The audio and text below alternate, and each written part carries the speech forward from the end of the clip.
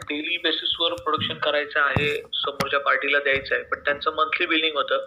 1 महिन्याचं बिलिंग जे काय असेल ते प्रॉपर त्यांच्या अकाउंटिंग करून तुमचं पेमेंट हे साधारणतः पुढच्या 8 ते 10 दिवसामध्ये तुमच्या हातात चेक पडतो. पण तत्पूर्वी सुरुवातीचे जे काही 30 दिवस प्लस पुढचे 15 दिवस 45 दिवस जे काही तुम्हाला प्रोडक्शन करायचं आहे त्यासाठी तुमची बेसिक कॉस्ट तर लागतेच आहेत. एम्प्लॉई आहे तुमच्याकडे, तुम्हाला रॉ मटेरियल लागतंय, महिन्यानंतर तुमचं रेंट जात असेल किंवा तुमचं लाईट बिल जात असेल तर that is called is your working capital.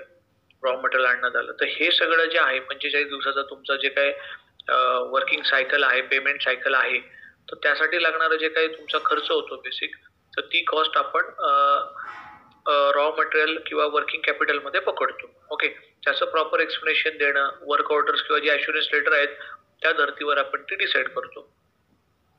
आता मीन्स ऑफ फायनान्समध्ये काय आहे की तुमची स्वतःची इन्व्हेस्टमेंट काय आहे, त्याच्यानंतर तुम्हाला किती अमाऊंटचं लोन पाहिजे, किती अमाऊंटचं तुम्हाला वर्किंग कॅपिटल लोन पाहिजे, म्हणजे टर्म्स ऑफ टर्म लोन पाहिजे आहे की वर्किंग कॅपिटल आहे ते आपण मेन्शन करतो. आणि त्यानंतर तुमची टोटल प्रोजेक्ट कॉस्ट ठरते.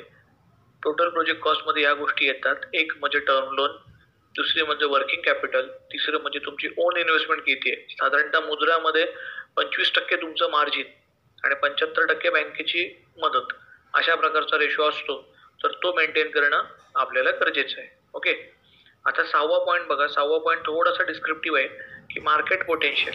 जसं मी आता मगाशीच बोललो, मार्केट व्हायबिलिटीच्या पॉईंटमध्ये आपण बोललो की current market demand and supply.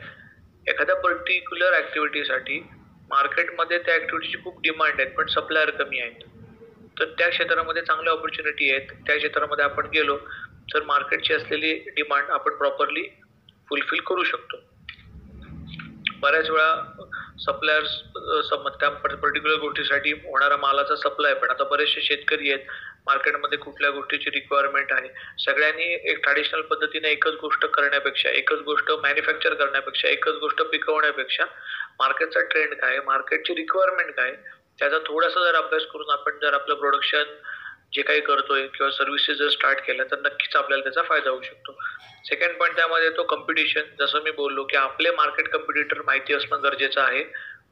त्याच्यानंतर आहे टार्गेटेड क्लायंट्स. जसं मी बोललो की एखादा चांगला एरिया असेल, समजा जसे विमाननगरवर काय, तर तुम्ही कुठल्या एरियामध्ये तुमची ऍक्टिव्हिटी स्टार्ट करता त्यानुसार तुम्हाला त्या ऍक्टिव्हिटीचे स्टँडर्ड्स मेंटेन करणं गरजेचं आहे. म्हणजे तुमचं इन टर्म्स ऑफ तुमचं सेटअप असेल, in terms of your products असतील, in terms of your service, या सगळ्याच्या रूपानं तुम्हाला तो स्टँडर्ड मेंटेन करणं गरजेचं आहे. म्हणजे तुमच्या त्या पर्टिक्युलर एरियामध्ये जे तुमचं टार्गेटेड क्लायंट आहे त्यांची पॉकेट साईज बघणं, त्यांची पेईंग कॅपॅसिटी बघणं आणि ॲज पर दॅट तुम्ही ते पर्टिक्युलर सेटअप उभारणं हे फार गरजेचं आहे. त्यानंतर मार्केटिंग स्ट्रॅटेजीज, जसं आता ऑनलाईन आहेत, ऑफलाईन आहेत, ॲडव्हर्टाइजमेंट आहे, ओपन मार्केटिंग आहे. बऱ्याच ठिकाणी एखादं शोरूम किंवा एखादं सर्व्हिस सेंटर ओपन होतं, तर अलीकडं तुम्ही एक 2-4 किलोमीटर असता त्यावेळी तुम्हाला डाव्या उजव्या बाजूला सगळीकडे त्याचे छोटे छोटे फ्लेक्स बघायला मिळतात. मग आपण म्हणतो अरे बरेच ठिकाणी बोर्ड लागलेत, अरे हे नक्की आहे तरी कुठं. द क्युरिओसिटी आपल्याला त्याची लागून जाते. किंवा प्रत्येक वेळी जेव्हा आपण बोर्ड बघतो त्यावेळी आपले व्हिज्युअल इफेक्ट्स आहेत. आपण डोळ्याने जरी तो प्रत्येक ठिकाणी 10 ठिकाणी बोर्ड बघितला तर आपल्या मेंदूमध्ये कुठंतरी ती गोष्ट सेव्ह होती आणि नेक्स्ट टाइम जेव्हा सेम बोर्ड आपल्याला दिसतो तर त्यावेळेस आपल्याला क्लिक होतं, अरे हे तर मी खूप बोर्ड बघितलेत. म्हणजे ती फॅमिलियर झाले, ते नाव किंवा तो ब्रँड तुमच्यासाठी फॅमिलियर होतो. सो पुन्हा पुन्हा त्या गोष्टी नजरेसमोर येणं. त्याचं एक साधं उदाहरण सांगतो की एखादी गाडी असेल, नवीन कुठल्या तरी गाडीचं मॉडेल आलं, एखादी से होंडा सिटी और इनोवा असेल, त्यांचं नवीन मॉडेल आलं किंवा एखादी गाडी असेल पर्टिक्युलर, ही जेव्हा तुम्ही बघता आणि रोडने जाता तर तुम्ही बघा तुम्हाला तीच गाडी पुन्हा पुन्हा दिसायला लागते. याचा अर्थ त्या गाड्या जास्त झाल्यात रोडला असं नाही, पण तुमच्या मेंदूत कुठंतरी त्याने एक ठसा उमटवलेला आहे की सिमिलर ऑब्जेक्ट जेव्हा तुमच्या समोर येतो यू कॅन इझिली आयडेंटिफाय आणि तुम्ही त्याच्यावर लक्ष देता. ओके, सो ते ऑफलाईन मार्केटिंग पण आहे. काही वेळेस छोट्या छोट्या ऍक्टिव्हिटी जेव्हा चालू होतात त्यावेळी त्याचे लिफलेट पॅम्पलेट बनवणं आणि पेपरमधून इन्सर्ट करून पाठवणं. कारण की वृत्तपत्र एक असं माध्यम आहे, न्यूजपेपर, की एकाच वेळी सकाळी तुमच्या ऍक्टिव्हिटी किंवा तुमच्या जाहिरातीबद्दल 50 घरांमध्ये एक छोट्याशा पेपरच्या माध्यमातून तुमचं लिफलेट जाऊ शकतं. सध्या ऑनलाईन मार्केटिंगचा पण ट्रेंड खूप आहे की तुम्ही इन्स्टावर किंवा फेसबुकवर बऱ्याच ठिकाणी तुमची ऍड पोस्ट करू शकता तिथं तुम्ही ऍडव्हर्टाईज टाकल्यानंतर लगेच तुमच्या याला प्रतिसाद लोक देतात, बघतात, ऍक्टिव्हिटी रिलेटेड काही क्युरीज असतील, इन्फॉर्मेशन असेल जी त्यांना विचारायची असेल ती त्या मेसेजच्या माध्यमातून तुम्हाला विचारतात, तुम्ही त्यांना ती सर्व्हिस देऊ शकता. तसंच बरेचसे व्हॉट्सअप ग्रुप्स आहेत ऑनलाईन मध्ये, त्या ग्रुपवर सुद्धा तुमची एक छोटीशी मोजक्या शब्दात जो काही मेसेज असेल तोही मोजक्या शब्दात 4 ते 5 लाईनचा मेसेज असेल, लोक आवर्जून थांबतात, वाचतात. भरमसाठ जर इन्फॉर्मेशन दिलेली असेल तर लोक काय म्हणतात, आपण हा मेसेज नंतर वाचूया, पण नंतर काही वाचणं होत नाही.